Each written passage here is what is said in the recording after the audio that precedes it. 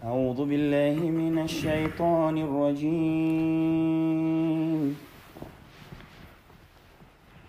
لقد جاءكم رسول من أنفسكم عزيز عليه ما عنتم حريص عليكم بالمؤمنين رؤوف رحيم. فإن تولوا فقل حسبي الله لا إله إلا هو عليه توكلت وهو رب العرش العظيم. صدق الله العظيم.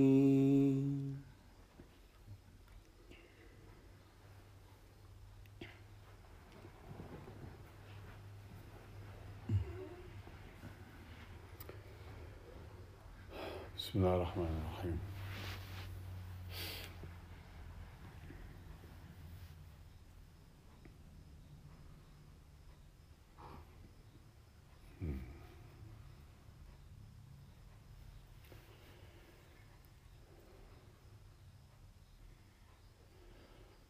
For the vast majority of us as human beings, our rest state is one of disquiet. We have an experience in the world of, in a sense, being aliens in the world. The mere fact that we have this experience of ourselves being separate and opposite to everything that isn't ourselves creates the condition where we feel like these isolated beings stuck behind this wall of skin, separate from the world, alienated from the world.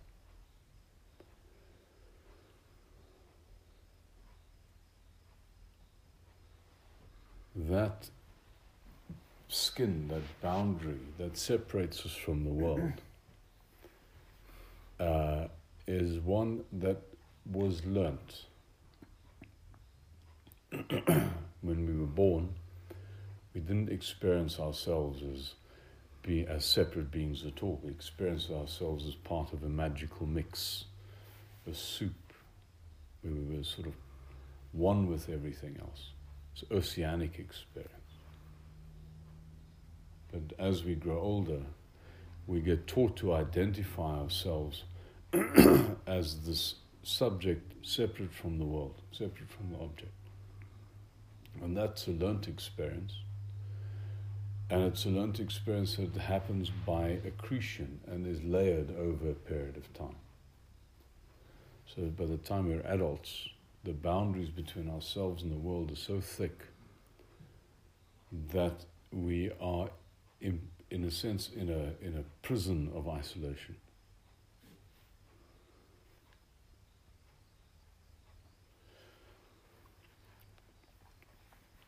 Each statement that defines another limit is, in a sense, another knot. And so you can consider yourself as almost like a ball of twine that has these irresolvable knots tied into it.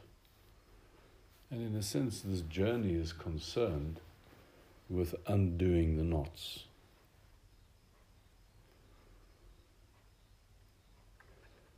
And we undo the knots in order to rediscover who we are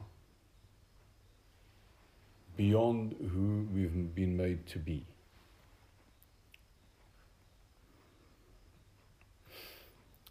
This undoing the knots clearly is work, it is effort, and requires diligence, and that's why there is a path, And people who are aspirants on this path are people who are trying to undo the knots that produce their experience of an alienated self, so that they can rediscover their oneness with all, become one with the tawheed that underlies all.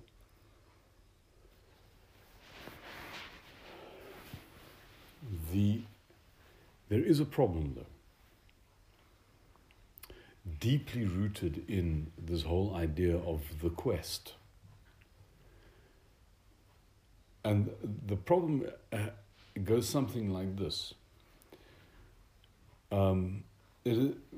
We seek to discover our authenticity. We seek to discover who we really are, rather than the fabrication, who we appear to be. And so somebody who's on this path is in a sense saying to themselves, I must be authentic. Now, just if you consider that for a moment, it strikes you just what an unutterably bizarre statement it is. I must be authentic. That's like saying to somebody, be spontaneous. You know, as soon as there's an imperativeness about it, you've lost spontaneity. By definition, you no longer have spontaneity. So as soon as you get articulated as an imperative, you must be spontaneous. Like saying to somebody, you must be happy, or you must be sincere. You know, what on earth does that mean?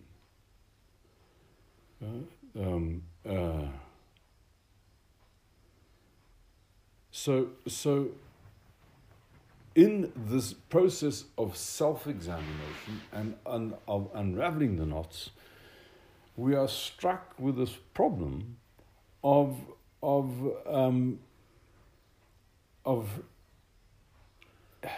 becoming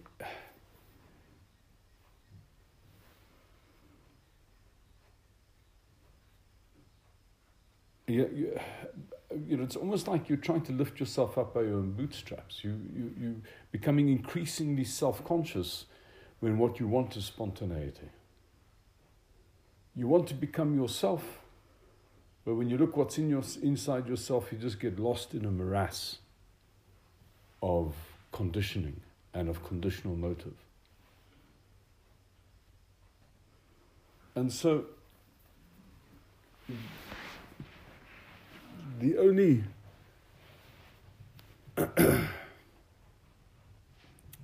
remedy that occurs to me is there comes a point where you capitulate and you hand the problem over to the master resolver of all problems.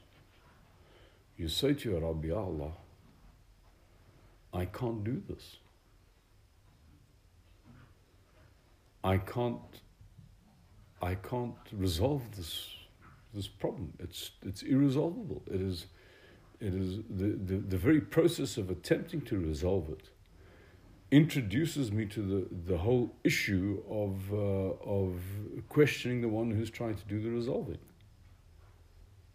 And it almost appears like a recipe for madness. So there's a contradiction involved on the path, and it's a path of both doing and not doing. If you don't struggle with this issue of who you are, if you don't commit effort to inner work, there'll be no progress.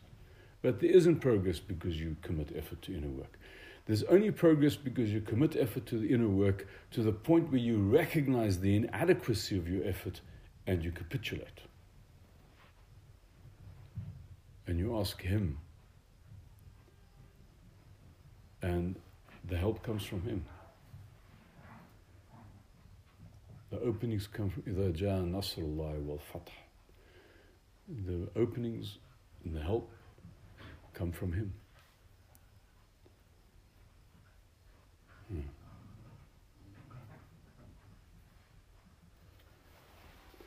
This is possibly another significance to the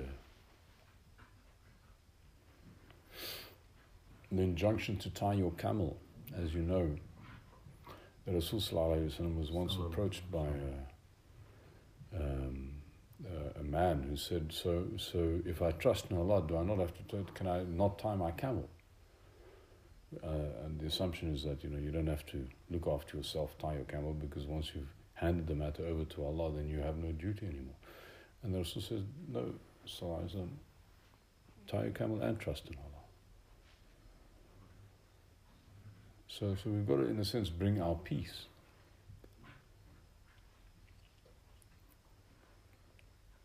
But this is somewhat beyond the significance of that hadith.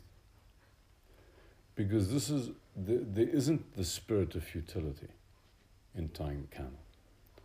But there is, in essence, a spirit of futility to inner work. And if one doesn't recognize that, then you will suffer being on this path.